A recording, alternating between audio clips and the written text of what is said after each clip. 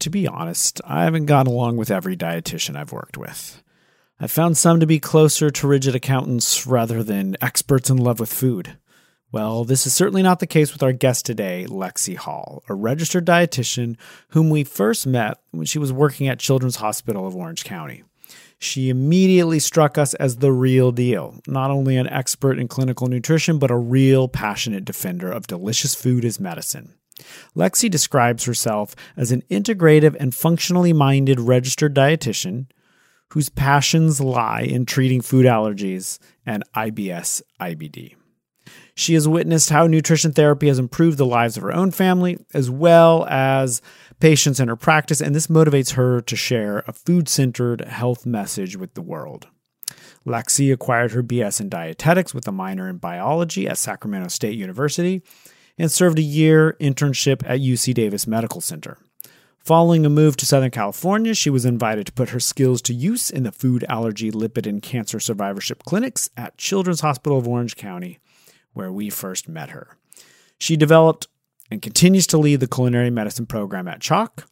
She also collaborates in private practice and co-founded a personal chef and dietitian service operating under the name of Kitchen Curative, serving clients in South Orange County. Lexi holds an additional certification in food allergy management and is pursuing her integrative and functional nutrition credentialed practitioner certification expected in May of 2021. Last but not least, Lexi has served as the culinary medicine dietitian for Maxwell Project and is the lead dietitian for the Family Thrive. Without further ado, here's our interview with Lexi Hall.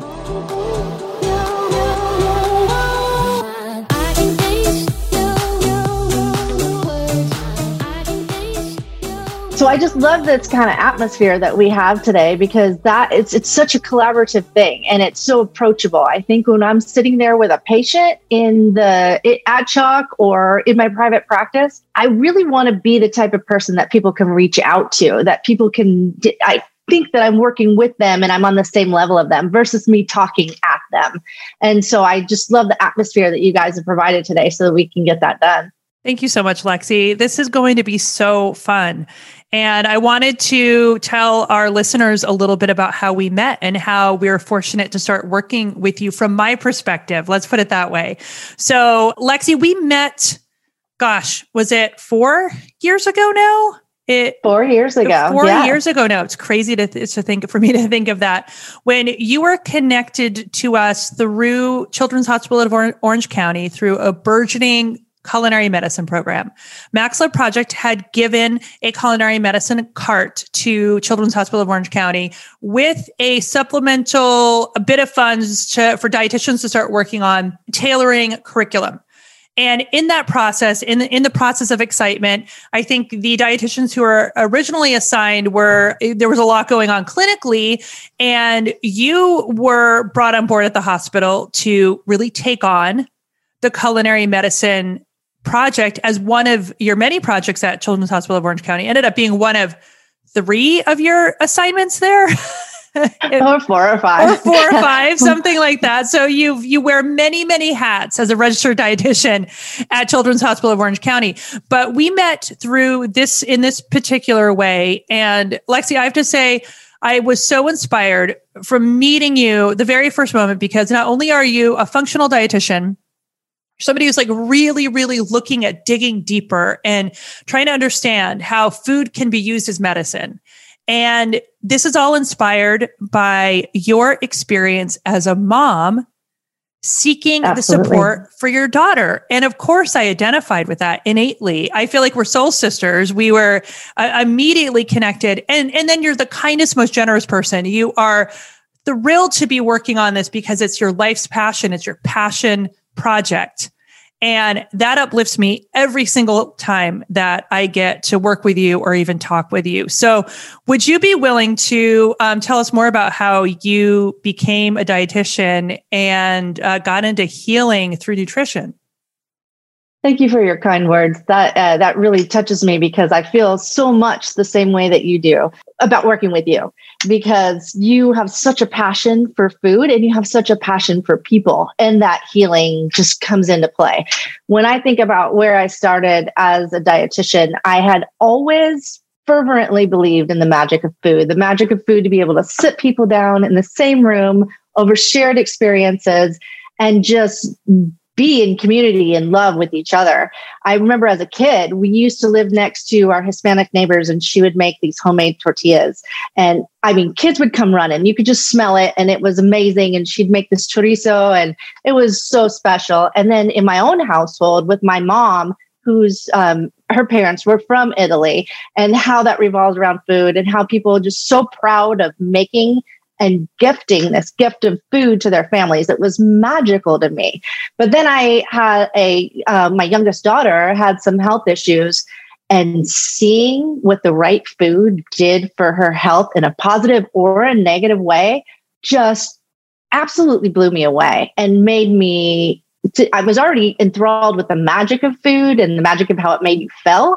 But then to see how it could heal was another one that just knocked me off my chair. And I was like, I have to do this. This is what I see myself doing. And so I saw that in you as well. And you too, Justin, that both the science and the magic of it, I'm hooked. I mean, I can't imagine myself doing anything else. So I took a class, one of my early classes in my dietetics program, where the professor said, as a dietitian, you can go in 30 different directions with this. And I see that so much with all of my colleagues. We have some dietitians that work nitty gritty in the numbers in the ICU. And then we have some dietitians that work directly with food in every different level in between. And so it's great to be able to be a dietitian who can work with absolutely whole, real food. So talking about like the science and the magic, I think that's what we try to go for with this concept of fierce foods, right? Like we wanted to get this idea of food as this scientific chemical healing modality. So there's a lot of science behind it. But at the same time, food means so much more. Food has these emotional qualities, cultural qualities, social quality. Like it means so much more than just the like biochemical makeup. And so that's what we're going for with this idea of fierce foods. And so we developed fierce foods with you, with Maxo Project, but we're bringing this idea into the Family Thrive as well. So can you tell us a little bit about like what fierce foods are? What does it mean?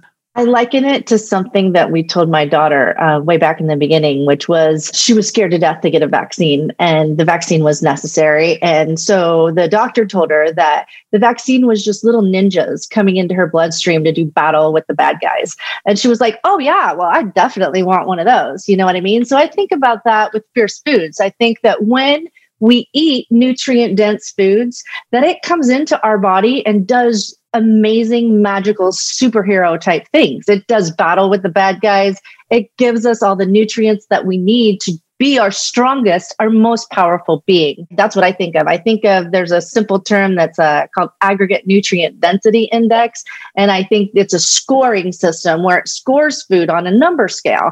And so it gives like a nutrient poor thing like an Oreo or a cookie, like a number 3. But it gives a kale or a colored green or a Brussels sprout in the 900s. And so if you think of, if I had a fistful of that or a fistful of the other, what's going to go in there and do battle for me when I need it, make me powerful and strong? That's what I think of in terms of fierce foods. You know, Lexi, it occurs to me hearing you talk about this, that this approach to food, or understanding food in this way as being empowering, not just like neutral, needed to sustain life, but empowering to the body and beyond, is something that we're really learning, aren't we? I think back to my parents' generation, back to when we were growing up. This didn't occur to us. I really think the connections between food and health and well-being were not there, really. It was just food as sustenance. Thinking about that ties in with an experience that I remember you telling me about with your daughter's GI doctor. And okay, you're seeing a GI doctor. And to me, it seems so natural that with gastrointestinal, you would be, thinking about food.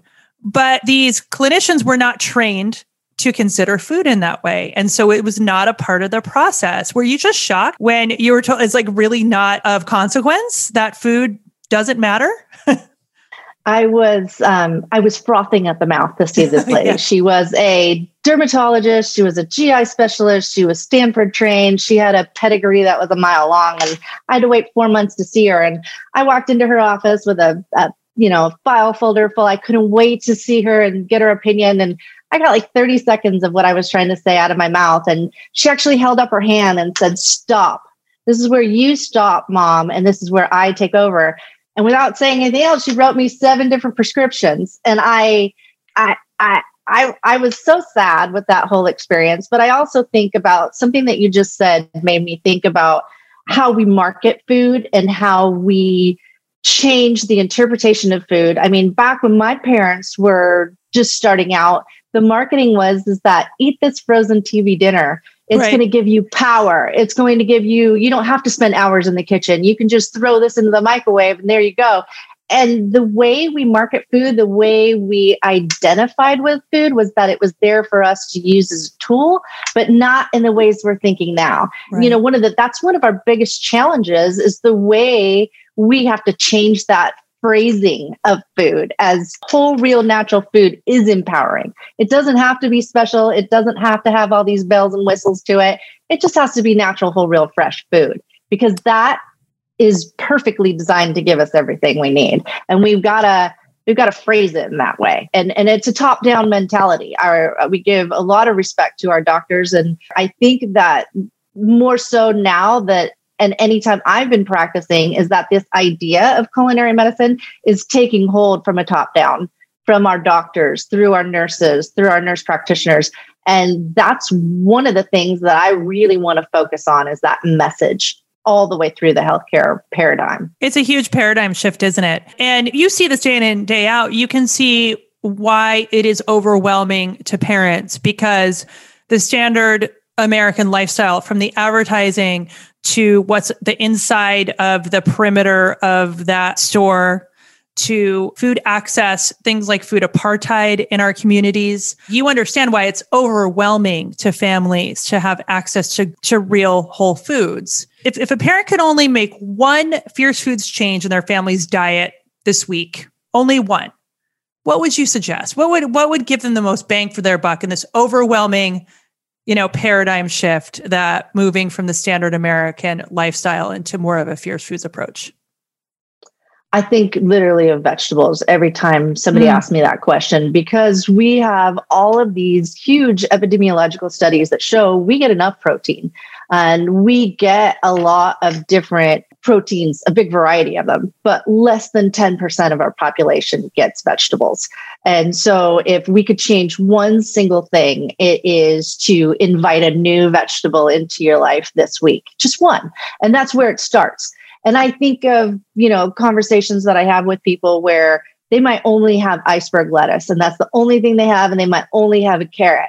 And I try to get them excited about dark green leafy vegetables, because dark green leafy vegetables have gram for gram, have so much more to offer than anything there. So I work with families a lot that have kids that really don't want to try any new vegetables. So I try to come up with exciting ways to make it fun, and that it involves, things like a trip to the grocery store where it's green day, pick 3 things that are green. And usually the grocers in the grocery store will get excited with you and let you take little samples of things and come home and try it raw, try it cooked. And so if there's one thing that we could try, it's a new dark green leafy vegetable this week. That would be my say so. Oh yeah, I just have a real quick thought here. So I'm a parent, and let's just say I'm a part of this mass of people who are only getting, what did you say, 10% of their calories necessary through need. Vegetables. Yeah. Going straight to dark leafy greens kind of scares me. Like I'm feeling like, oh man, I'm going to bring that home. And no matter how I cook it, I know there's going to be a backlash. So do you have some baby steps? Like if I'm not really having a ton of veggies for my family, but I'm like on board to try more, what is a baby step vegetable that I can start to work with? I think of spinach. I think of spinach because it's such a mild taste. And I love the ideas that you guys have incorporated into a lot of your messaging. And that is the 50-50 rule. So if you're the only thing you've ever eaten is an iceberg lettuce salad, chop up a little spinach and throw that in and make it half and half, because that's an easy way where it's a mild taste. It's not a strong taste, and you're still getting the usual taste that you like. We, in formal words, when I work with my feeding therapist at work, we call it a bridging technique. So take something you know and like, and use that to bridge into something that's new and different. You may not be a person that's going to go from an iceberg lettuce salad to steamed chard and kale greens, with olive oil and garlic. And that would just be a humongous step. But if you can start little and small and make those little swaps out, that's something that's going to get you started along that road. And it is a journey. It's not today I eat this way, tomorrow I eat that way. It is a lifelong journey. I know that where I am now is different from where I started, and I still have different improvements that I need to make in my own diet. And so I feel like I'm always on a journey for it. And that's it. That's a great question, because you can do it with a salad. You can do it with like broccoli. Broccoli is a pretty mild form. It's easy to steam. And so most kids, if I ask them, they'll tell me that that's the only dark green leafy vegetable they like, because it is a little bit sweet. But some kids may not even like that. So again, using their favorite foods as bridging techniques, but also dips. So if they're into the, cheese dip, or they're into barbecue sauce or something like that, that they could use some of these dips to help. If they normally get French fries for dinner, serve half the size of French fries and put a little broccoli on there, and, incorporate that as a way. Start to shred a little bit of cauliflower and get that into the rice. That is another way to start making those changes slowly with things that aren't going to shock the taste buds, but get you there. I love that, Lexi. I couldn't agree more. I think the baby steps really matter. And when I look back on our journey as well, I mean, we started in a very typical family, working full time, struggling to come home, put food on the table. And even as somebody trained in culinary arts and having the experience I had, I didn't know a thing about nutrition really. And so, I mean, we definitely struggled in changing our lifestyle and getting our kids on board. And I mean, we're talking almost 10 years in it now, and it's still a daily practice. And when you brought up bridging, that is the word that I thought when I started thinking about Justin's question, was just building this bridge. Like our daughter, she eats a little bit more typically than Max does. She has some more freedoms because her needs are different. And that's the way that we frame it. We all have different needs, but give her a chance to eat an entire cucumber, an entire raw pepper, like it's an apple, an entire flat of strawberries. She will totally do it. So last night we had, or a shallot, a raw shallot. But last night we had a salad, and she loves bell peppers and had orange bell peppers on it.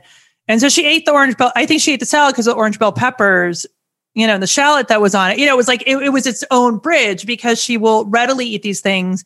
And when I'm cooking, I try to have my setup, my mise en place of these things out. She'll be really hungry and come in and snack on the veggies that are sitting around, because she's so hungry. So that's one of the things too, is just the 50-50. Feed them when they're hungry, provide that stuff out before dinner, and be like, yeah, why don't you just take a snack on that? And maybe dip that broccoli, or don't be afraid to cook broccoli. Cooked broccoli is amazing. I know you hear a lot of myths going around, cooked broccoli is not as good as raw broccoli. What kid likes raw broccoli? You know what? It all works. So if they're having steamed broccoli, it's got nutrients to it that, are okay and way better than no broccoli at all. Right. And absolutely. No fiber at all. Right. I'm completely sold on frozen vegetables now. Lexi, I'm down. We stock up with so many frozen vegetables now, and it makes not only life easier, it's more economical, and it's easy to add in and doctor them up. I'm all about it. My parents were in the 80s. I'm right back there. Wholeheartedly agree.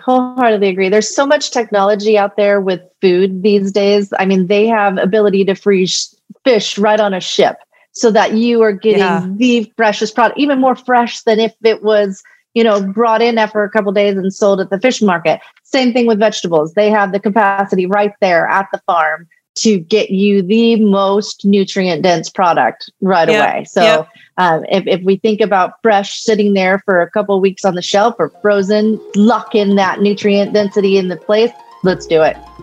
Absolutely.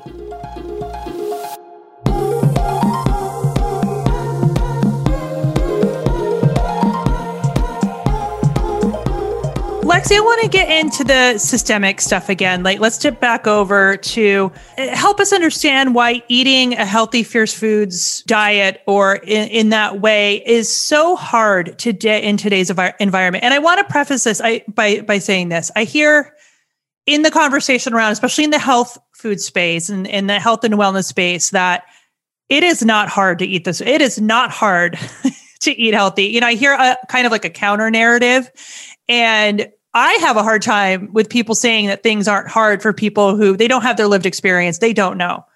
And I think when I think of the standard American lifestyle, and I think of the fierce foods approach and hold one up right next to the other and look at these, I think how the odds are stacked against us with the overwhelmingly oppressive systemic aspects of the standard American lifestyle.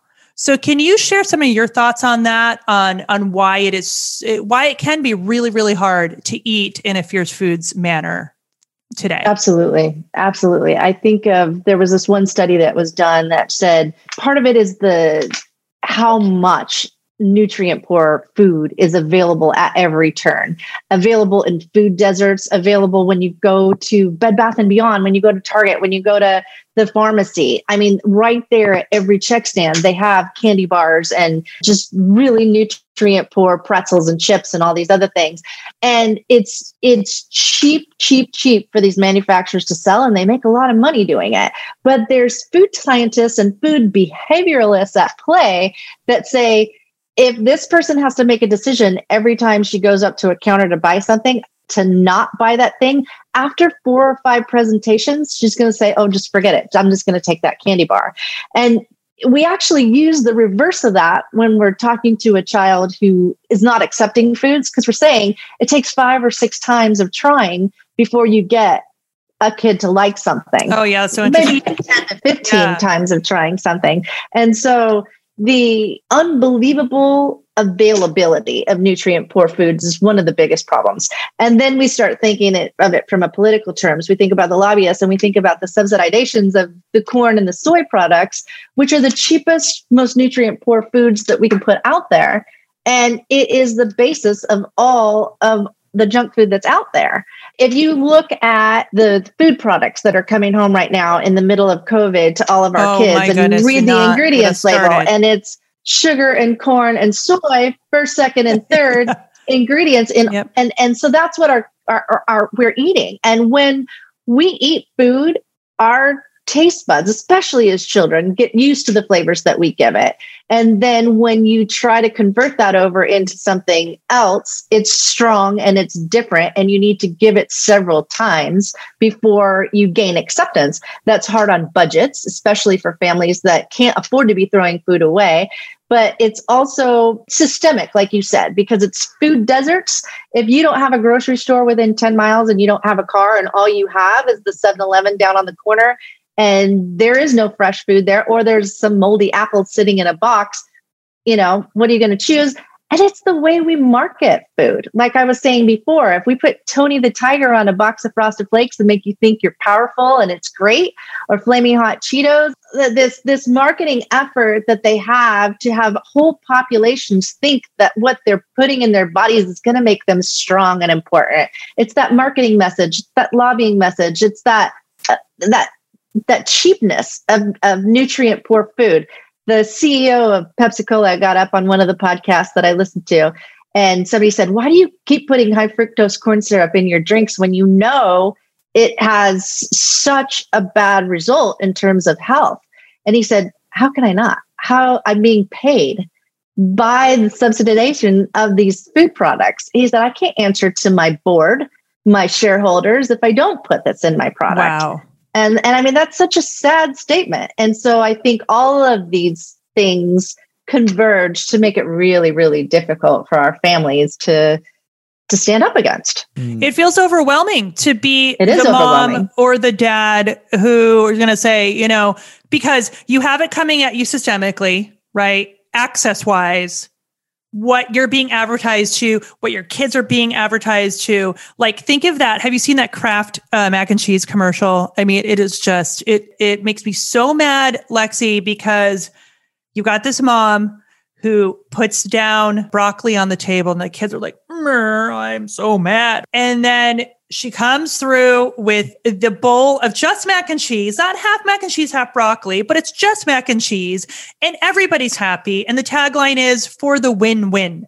So your mom's winning, kids winning, everybody's manufacturers winning. Right, put a smile on their face. Whiskey on the rocks too. Yeah, hey, Dad's winning too. No, the kids. Yeah. That we've got those odds, and then you actually do have kids sitting at the table. You've worked a long day. Do you really want to come home and work hard then to put food on the table that is only going to bring complaints and sadness? I think it feels oppressive, right? And the thing that really strikes me from our personal experience is it's a practice. It's a daily practice. It is easier to do when they're young. I think it's something that we need to learn how to help parents do from the time that kids are really young. And then you just have to be relentless with it and always offering. I mean, I think it took us a good 2 years of offering Max broccoli almost every single day for him to get to the point of I love broccoli. I love it. Yeah. You know, he would grin and bear it. You know, we bribe. We do all the things to because just like you said, if I could get them to have this 10 times or maybe even 20 times, maybe it'll become. Let's go even more updated than that. Last night, he ate the salad that you put down without a word of complaint. Ate the salad. And there's years of putting salad, years of putting salad down and getting that complaint and all of that. And I'll just say what happened last night was you made a salad. You didn't say anything about it. Just was a part of the meal. You put it down and then he ate it. There was no issues about it. And it was done. Yeah, but that was years in the making. Yeah, we're talking 9.5 years in the making. You know, so how do we? I mean, that just feels enormous to me. I mean, it feels like climbing, pushing water up a hill. And I also want to recognize that there's a lot of families that wasting food or having their kids not eat things completely is not a financial option. I want to recognize that this is, that there's a certain amount of privilege that we have in having this trial and error and being able to practice. In fact, one of the reasons why we started Max Love Project, one of the reasons why we're in this work, we're we have the privilege to experiment. I have training. We have privilege to experiment with our resources. Let's help other families start 10 steps ahead of where we are. Let's try. I mean, this is something that we can use our privilege for. And the same goes for the Family Thrive. We don't want families to have to struggle and waste food and all of that. So I think that comes back to our mission with the Family Thrive is that this is a platform where we want to be able to help families accumulate those wins without the tremendous psychological burden, the sadness, the passiveness, the cost, the emotional pain, the cost, how can we strategize around cost savings? I think that's one thing that's really so powerful about things like our 50-50 approach, Lexi, is that sneaking in cauliflower rice, half cauliflower rice, we have it in our Family Thrive e-zine, and folks are going to be able to have access to that on the platform, and more tips like that is a really, really easy way to sneak in fiber, vegetables. I don't have problems with sneaking stuff in. Do you? Not at all. Not at all. I talk about it all the time. I talk about the fact with my kids present, I say your taste buds get used to the taste you give it. So if you only ever give it soda and Cheetos, it gets used to that. And so when you get a piece of broccoli, it's going to taste weird because that's what your taste buds are used to. But you could do this continuing on what you said, and your taste buds are going to get there. I promise you, type of thing. And if you're talking to kids, you're talking about instant benefit. You're not going to say, oh, it's going to help your heart 10 years down the road. You're saying you're going to have great skin. You're going to be strong. You're going to run down that soccer field. That's what they respond to. Whereas the parents are more thinking 10 years down the road. But I want also piggyback on something you said a second ago, which was the benefit of that frozen food. If I get a couple heads of broccoli and it all goes to waste, that's going to bum me out. But if I've got cut up florets of broccoli in a frozen container, I can bring out that half a cup every day and make it like that and spend $1.50 on 2 weeks worth of trials. So that frozen comes into play there as well. Great. I think that's an amazing insight, Lexi. And these frozen foods are now widely available at Walmart, yes. Sam's Club, yes. Target, and other, I'm not sure about Food for Less, but I bet you can get cauliflower rice now frozen at Food for Less. I'm sure. Something I like to bring up, it brings us into Justin's, one of his favorite food topics of all time is food myths and food myth busting. And one of those things is organic. This is very, very hot button, I feel like, partially because buying organic food is an identifier, kind of as a mom of like, I would have a hard time among a group of friends being like, I don't always buy organic food. I don't care. I do care. I do want to lay it on the safe side. I do think organic farming practices are good. But from Maxwell Project, our perspective has always been start wherever you can. And a whole food is better than a processed food, regardless of the organic nature of it, right? So it's better to have a whole food that's not organic than a processed food. Absolutely. Environmental working group. They put out a list every year of the clean 15 and the dirty dozen, that if you have the money to spend on organic food, great. But if you don't, and you want to use these lists of where to budget, where to not budget, but if you don't have the budget to pay attention to it at all, hands down 100% what you said in terms of clean, unprocessed food is such a much better way to go. And that leads back to our other decision that we were talking about, how it's cheaper for a thing of Cheetos than it is for a head of broccoli, which is not people's fault, but buying that frozen bag of broccoli is hands down 1,000 times better, whether it's organic or not, than the bag of Flaming Hot Cheetos. And I'm not here to bash people's food choices and make them feel bad about it. That's kind of like my life song is nutrient dense foods. You know what I mean? So that's where I'm going with it when I talk about the difference between Cheetos and broccoli. There's also a pay now or pay later type of thing. Yeah. Right? Yeah. That's really important. Really important. You can look at these food these food choices as investments, right? Like I'm investing in my child's health. I'm investing in my health, and that we're going to see better lab results later on down the road. We're going to see fewer healthcare costs, lower healthcare costs, health issues. Yeah, I mean that's one thing that we looked at when Max was first diagnosed. I remember the food budget like radically changed, and we're like, okay, this is a healthcare cost. Yeah. This is a part of the process for us. But for families who are focused on a super strict and very limited food budget, like so many American families, and especially now with unemployment and COVID, I think it's a really important and relevant topic. And Lexi, one thing that I wanted to just tap into here is there is a thought that if I can't go all in and do all the things, then it's not worth it to even do anything. And our perspective has always been like a change of one thing or one meal a week even makes a huge difference. What are your thoughts on that? Absolutely a cumulative effect. Just to illustrate a story, I had an 18-year-old kid come to me the other day, a guy, and he was told by his doctor that his growth plate's closed. And so there was no way he was going to grow any bigger. And he said, why should I care about, eating in a healthy way? It's not going to ever change the fact that I'm never going to be taller than 5'2" or whatever he was. And he was bummed about it. And I said, did you know that you have the greatest amount of bone growth between the ages of 18 and 24? And calcium and vitamin D and all of these different things that are going to make your bone growth different is going to make a gigantic difference for you in 10 years. I mean, would you rather be a cut and ripped 5'2" or not? Right. So there's a healthy one that's not prone to colds and flus and has great skin and has great hair and all of that. So that's just a story that helps to illustrate for him, that it made a difference. And so it always matters. How did that impact him, Lexi? How did that impact him to think about it that way? He actually verbalized that it did make sense to him to keep on trying to eat healthy, even though it didn't get his only objective, that he could broaden his ideas of the fact that there were other objectives out there that were worth fighting for, that we're worth making that effort and that change for. Yeah.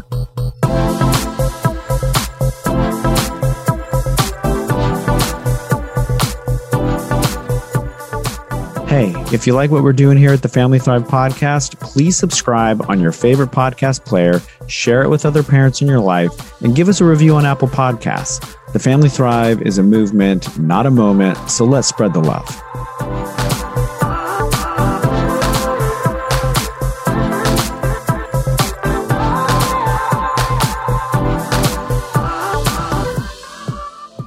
So we talked about this institutional environment and, you know, the economics of this, and then the taste and all these different things, but there's the informational environment as well. And I know so many parents who say, you know, like, it doesn't matter because one day coffee's good and one day coffee's bad, according to the scientists. And, you know, and not only that, you know, on social media, they'll see the latest fad, this or that. And so there's all these food myths, as Audra alluded to, circulating around. And we see a lot of these working with Max Project, our childhood cancer nonprofit. So we'll have new parents come in and their child will have been recently diagnosed, and they'll say, I'm doing so bad because we're trying to go vegan and cut out all meat. And we know that vegan is the healthiest, and it's like, no, actually that's not the case. That is not what the science shows. So could you pop a few food myths for us? The first one being that eating vegan is just far and away the healthiest choice, hands down. And we don't need to say any more about it. It is the most popular question I get. Actually, wow, really? Is that there's so many different diets out there, and everybody wants an edge, and they want a fix for whatever thing has come up. And I've had vegans come to me and all they eat is French fries and they put alternative cheese dip on everything. Ooh. And they eat no vegetables at all. And I've had paleo people come to me and modified Atkins people come to me and they're only eating pork rinds. And that's the only thing that they eat, and they eat no vegetables at all. And I think that any diet that's not well planned, well thought out, has a variety to it, includes at least 5 servings of vegetables and fruit, is a diet that needs to be improved upon. And so these labels don't help us. They may make you feel as though you're achieving health because you are aspiring to a certain lifestyle. But if the diet is not well planned, then, and it also makes it difficult. If you put these restrictions on yourself to only be vegan, you run the risk of being deficient. As students, dietitian students, we're taught that you really need to look out for calcium, vitamin D, zinc, riboflavin, and B12. You absolutely have to supplement with a non-plant-based source of B12 in order to get enough. And the same thing if you only restrict in other different areas. You have to get your nutrients from a different way. But if we just make it simple, and if we just do whole, real, fresh food, if we try to get in protein sources a couple times a day, if we try to aspire to that 5 servings of fruits and veggies a day, if we get some of those dark, gorgeous, beautiful colors in terms of the reds, the blues, the yellows, the greens, we are going to achieve incredible health without having to worry about it and counting numbers and all of those different things. So meat won't kill us. Meat absolutely won't kill us. No. This brings up a really great topic in terms of trying to really elucidate the Fierce Foods approach, Lexi, which is evidence-based. So I'd like to know, from you and Justin, there is nutrition science behind the Fierce Foods approach, and that is a well-balanced approach that incorporates animal protein, tons of veggies and fruit. So tell us why.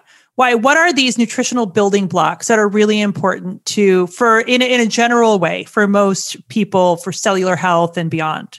If you think about carbohydrates are there to provide your body with energy. But there are carbohydrates that are going to do that are going to bring you so much more nutrient density, like fruits and vegetables. Fruits and anything that grows in the ground is a carbohydrate. So whether it's a fruit, a vegetable, a grain, or sugarcane, those are all carbohydrates.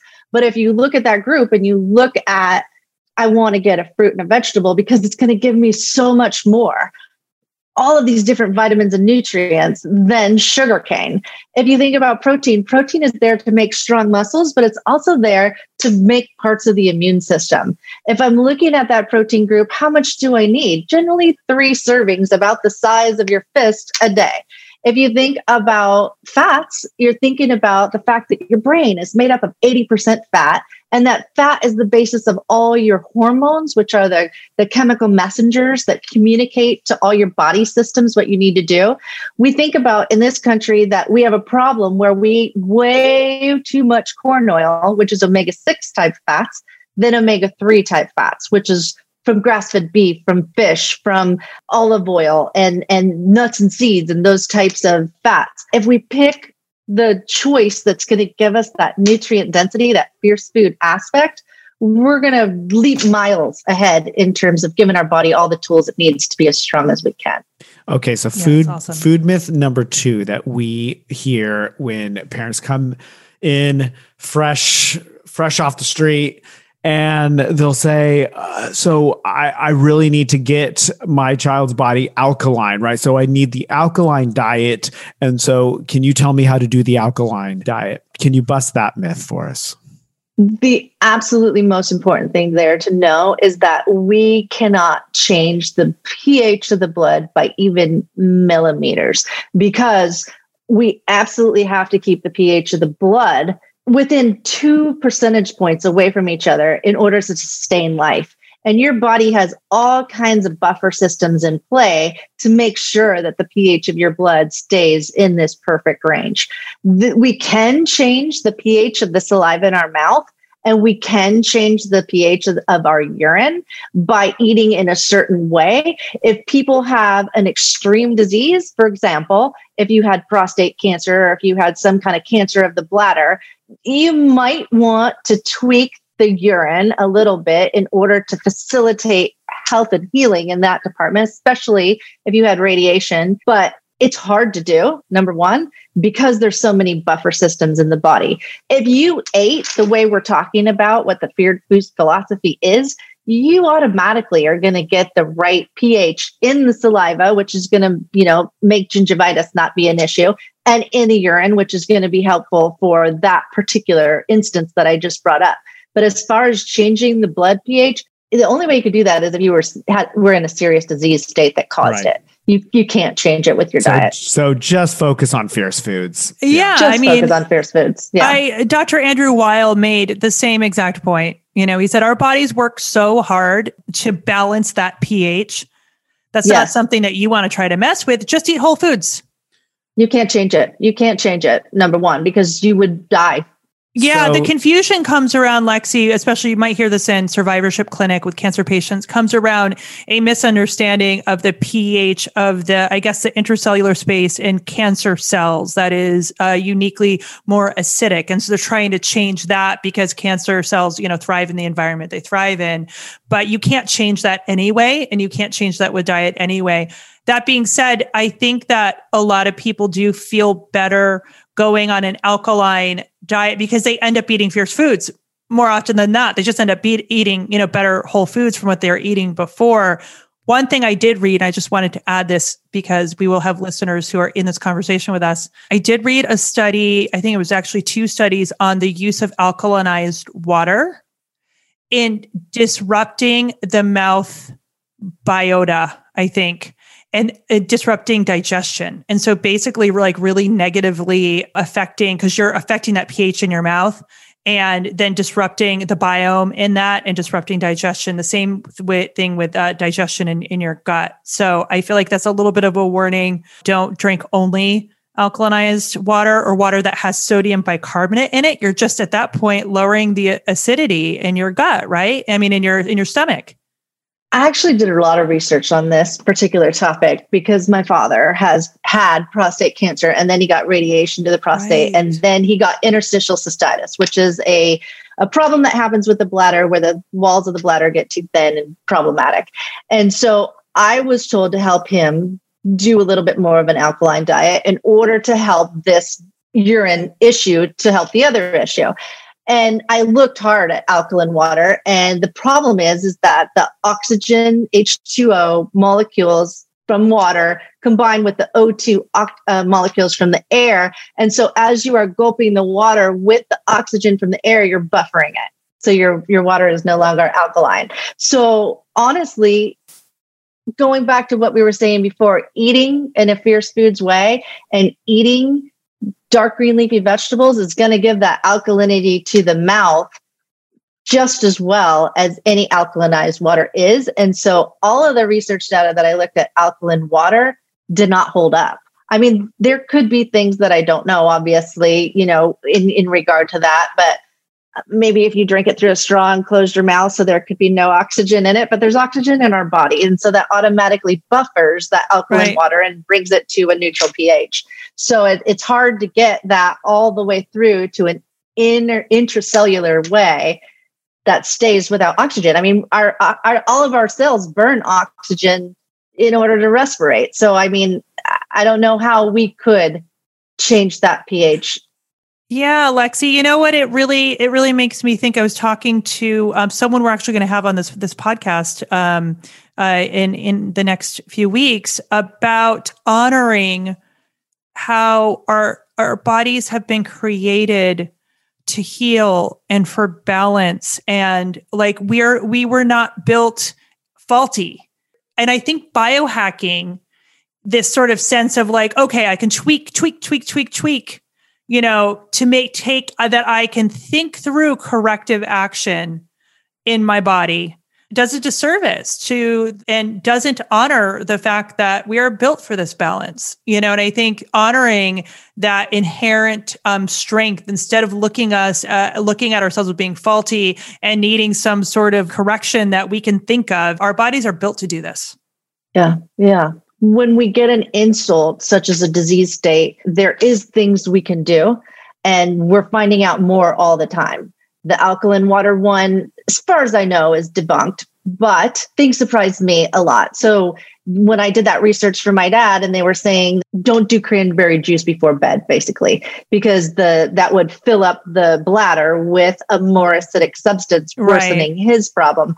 So, I mean, I think you can make some little tweaks here and there that can exacerbate or help, just like we're talking about with whole real food versus junk food. You know what I mean? You can make a slight difference in some of those, but the body is a beautiful thing.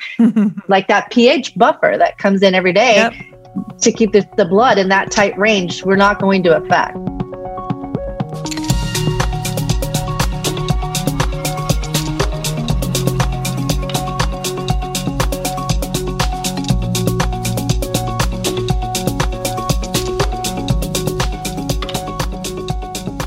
Last myth that I wanted you to puncture here is the idea that I need to drink 8 glasses of water a day, and that is the healthiest thing that I can do. Everybody's an individual. Listen to your body without a doubt. As dietitians, we're trained. We have this complicated mathematical algorithm that takes into account your age, your gender, your body weight, this and that. And we come up with a number, especially if you're in a coma in the ICU and we need to feed you through a vein, we come up with a number, but then we watch it over the next couple of days and we say, oh, my mathematical number was not perfect. He didn't respond. For a normal healthy person walking around, do I need to measure out how much water I consume? This is my favorite thing. If you hold up your hand and you pinch your skin, if your skin stays up in a pinched form, you need more water. If it flattens out perfectly, you don't need as much. If you look at your pee and your pee in the toilet is like the color of pale lemonade, you're hydrated. If it's dark amber yellow, you need a little bit more water. What if it's clear? If it's clear, you mean you've got a lot of water on board. You know what I mean? So basically, drink when you're thirsty? Drink when you're thirsty. There is, especially as you get older, some miscommunication between your hunger and your thirst signals in your body where you might get confused and think that you are hungry when you're actually thirsty. There is a documented phenomenon. So the same thing could be that this is going to lead us all kind of into the rabbit trails here, but there's a great saying that when we have young children, the parents should decide what food goes on the table and when it is served, and the kid gets to decide if they're going to eat it and how much. If we massively manipulate that, a child starts to have a problem recognizing their own satiety and hunger. So we do have that issue a little bit. So sometimes what you're talking about is, recognizing when you're thirsty and not thirsty. Sometimes we don't recognize it as well as we should. And in those situations, we can use those, pinch the skin thing and look at the color of your urine to help us. If we have dry cracks on the sides of our mouth, we have dry skin, that's also another good indication. But just because you need 8 ounces 8 times a day doesn't mean that I do. And maybe I get by with 6, or maybe I get by with 10. And so I can't make it quite as simple as that, but I think that we should always have fresh, clean water available for somebody to drink. And water is the best thing you can drink. I think if we could throw out all the soda, if we could throw out all the juice, milk is great, but at the same time, too much milk is not a good thing type of thing. And so if we could always have fresh, clean water and get ourselves to like that, because so many of my kids come to me and they say, I don't like water. It just doesn't have enough taste. I'd rather have juice, or I'd rather have soda. And it's like, well, put a squeeze of lime, put a squeeze of lemon, but water is your body needs it in its fresh form without all the sugar in it. You know what I mean? Nothing more refreshing. It's so I know good. I went off in 10 different areas. No, I love it. If water only had a commercial where it's being poured into an icy glass and the ice rocks are going around and like it's dripping down like soda gets, right? If only I think water Steph Curry had. Because there was an athlete who you, I think, admire, who said he would never sell soda. He'd only sell water. Steph Curry, I think. Steph Curry is my new hero. Yes. His wife is a big nutrition promoter too. I did not know that about him because what's his name? LeBron. He always has that Sprite and that drives me crazy. Because we need like LeBron, drink water. And he doesn't drink it. He doesn't drink it. No, actually his big thing is wine. Like he tell me more. Yeah, he actually drinks a lot of wine. LeBron does? Not before he's working out though. While he's working out, does he have a nice Pinot? Yeah, I don't know if he does anymore, because as he gets older, I just think there's no way you can drink that much. But he was like having wine after games and stuff. But what? Okay, that's. Anyways, so Lexi, I really do. I want to follow this rabbit hole just a little bit further, because you brought something up that I think would be the super relevant topic for the Family Thrive. So you brought up the fact that parents, like the rule of thumb is that you decide what to serve, when to serve it, put it on the table. Kids get to decide how much of it they're going to eat, if they're going to eat it, and how much they're going to eat, right? It is a line attributed to Dr. Ellen Satter. I should say that it's not mine. Okay. Really, I mean, I think this is such an amazing topic, because as a parent, and I know Justin has feelings around this too, from day one, my first concern with my babies is their feeding.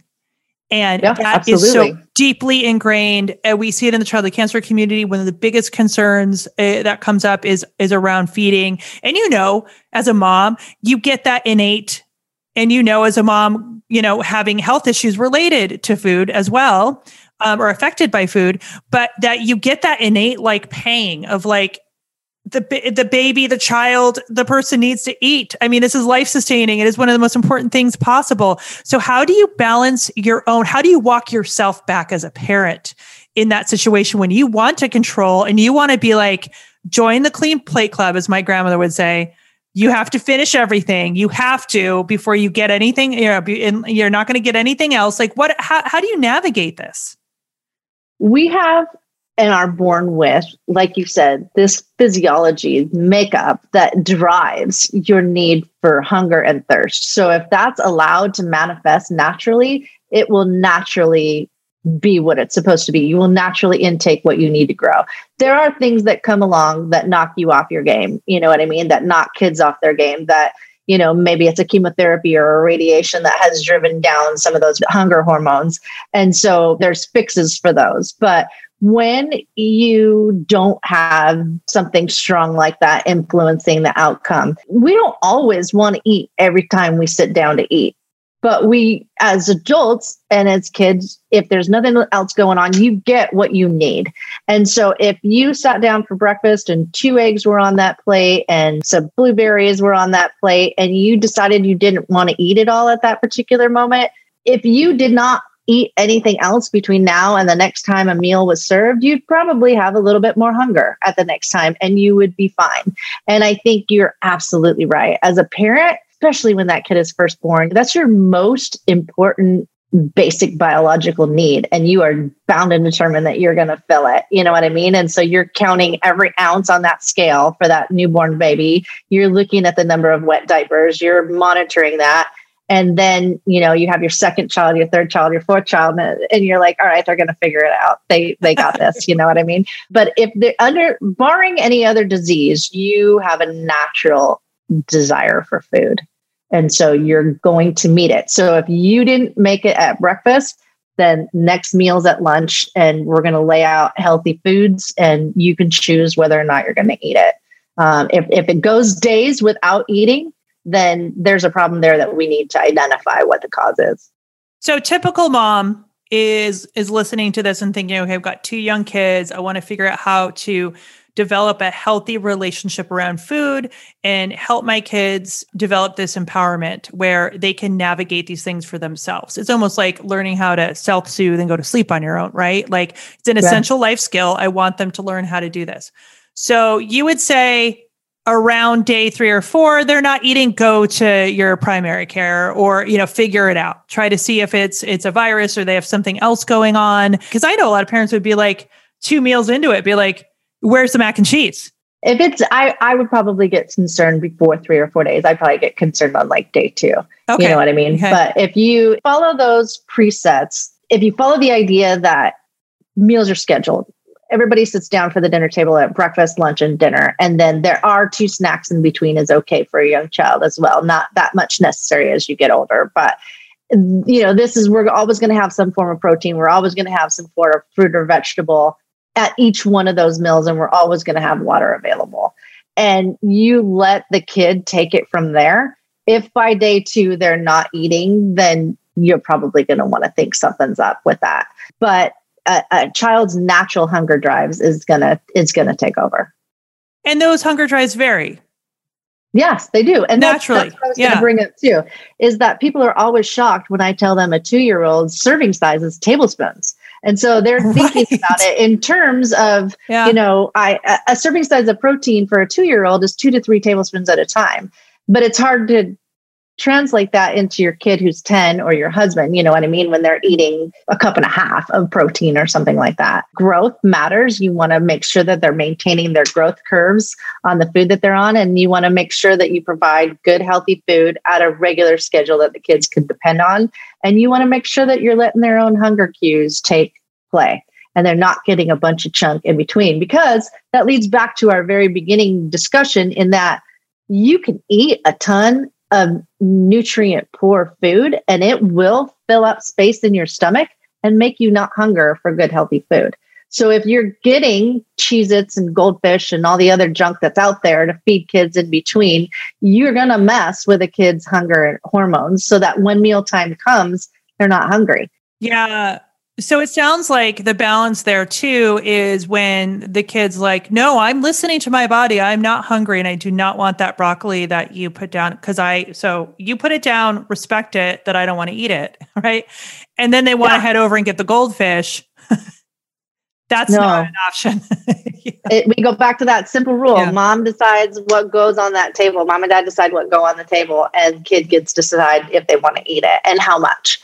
And so if you laid goldfish out there and they decide they want to eat all the goldfish, I mean, that therein is the problem. Yeah. So. Right. Yeah. Okay. I think that's a really good topic, Lexi. Thank you for going down that rabbit hole with me. I really appreciate Absolutely. it. We have an interesting question for you next. And this is going to be our last regular question. For you, what is the most interesting thing happening in the food, product, or nutrition science space today? And not like today, but currently, what in the, I guess maybe like the nutrition science innovation or food product innovation space? I was thrilled, absolutely thrilled to see one of the most prominent researchers at Stanford stand up and say that we have to, in this country, make healthy food sound sexy. And I thought, oh, that's awesome. That is really awesome. And we demonstrated as a governing body that we could do it. We did it with tobacco. And we did it with, we did a fantastic job. We stopped putting billboards next to schools, and we drastically reduced the number of cigarette smokers in this country with those marketing efforts. We have a problem in this country where we have made it okay. I think the last statistic I heard was that something like 30% of our food stamps are spent on soda. We have the ability to change that. Yeah. We can change it with legislation. I get arguments from my more conservative colleagues that you're taking away people's right to choose. Well, if we took away the ability to buy, I guess it is like a parent, in terms of that you're providing whole, real, fresh food.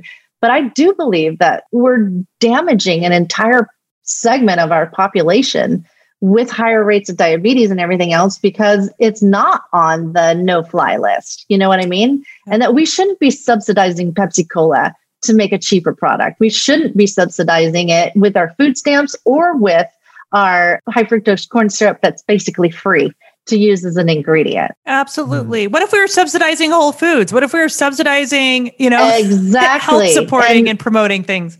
Right. I just read Michelle Obama's Becoming, her autobiography, and she talked about all the efforts she made in the school food systems. I love what Jamie Oliver has done with the school foods and how many blocks they run into on a national level, where a lot of their initiatives get watered down so much and changed and not the original intent. That's something beautiful that I see, is that we're getting more and more and more providers that are standing up for these changes that we so desperately need.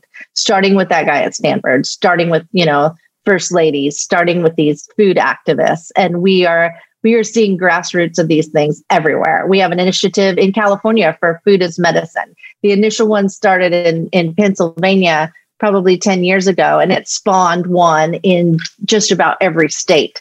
And so people are rallying to that cry that food is medicine. And we're getting more and more and more support in the hospitals. And it's a slow process. It's trickling down slow. But I see food as medicine as a hugely growing, for lack of a better word, wave of effort coming through. Oh, so awesome to hear, Lexi. Yeah, that does put a little spring in my step. Yeah. Yeah, good.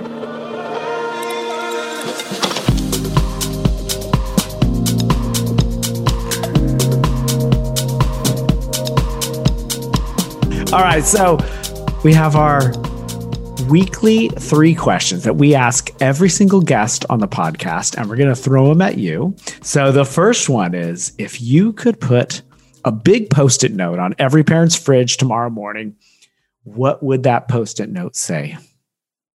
You're worth it. Eat a veggie. You're worth it. Yeah. Yeah. You're worth it. You're worth it. What's a really great point about that too is that parents need that Post-it note and need that too. And this is a rabbit hole for us to go down on a later basis, Lexi, but it's really hard to ask your kids to eat that green veggie when you won't.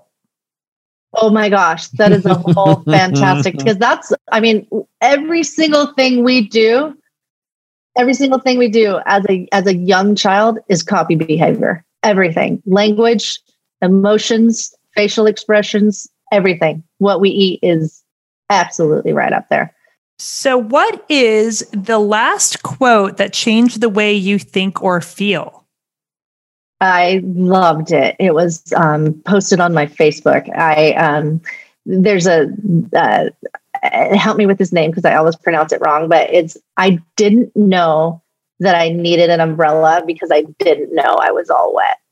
And so it has to do with racism. Yes. And it just, when I read that, I was like, especially Dr. after Kendi? I listened to the Dr. Abram. Yeah. Yep. It is. Yep. It's a beautiful, he talked about it in a podcast with Brene Brown as well. I mean, it's Right? Did you hear it? Did you hear that? Yeah. So powerful. I heard it on Brene Brown's, and then I went to go explore him further and got his book, because I was like, when I heard so many of the things that he raised, I did not. And because I translate everything back to food, I think of that in terms of people, especially my diabetics, because they can go so long without having any idea what their blood sugar is. And then they know what their blood sugar is, and it motivates them like crazy to do the things they need to do to have a good relationship with food and everything. But if they kind of put their head in the sand and don't have any idea, they don't make a change. They don't have to. There's no incentive there. There's no reason to. And so when I heard that from Dr. Kendi, it was really, really powerful for me. Thank you for sharing that. Okay, last one. What's your favorite thing about kids? My favorite thing about kids is the fact that they're so resilient and they're so hopeful. They have so much hope. I think as adults, we start to get sullied by running up against a brick wall a lot, that we lose a little bit of faith in people or faith in a process. And kids don't have that. They have hope and they have resilience that is just magical. Just magical. Oh, I love that. Hope and resilience. Couldn't agree more. Oh, let's just plant that in our hearts as we move on today. Thank you, Lexi. This was so beautiful. And this is going to be recurring because I have a million things to talk with you about on here. I know we've got to talk about that parent one. I mean, we've got a lot of topics, and with the Family Thrive that are going to be coming up on a regular basis as well. So this is just the first of many conversations. Woo-hoo. All right. This was fun. I can't wait. I can't wait to do it again. Well, guys, have a fantastic day. It was great to hang out with you.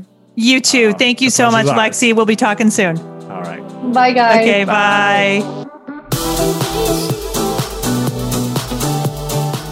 Hey, thanks for listening to the Family Thrive podcast. If you liked what you heard, please subscribe, tell 2 friends, and head on over to Apple Podcasts or anywhere you listen to podcasts and give us a review. We're so grateful you've chosen to join us on this Family Thrive journey.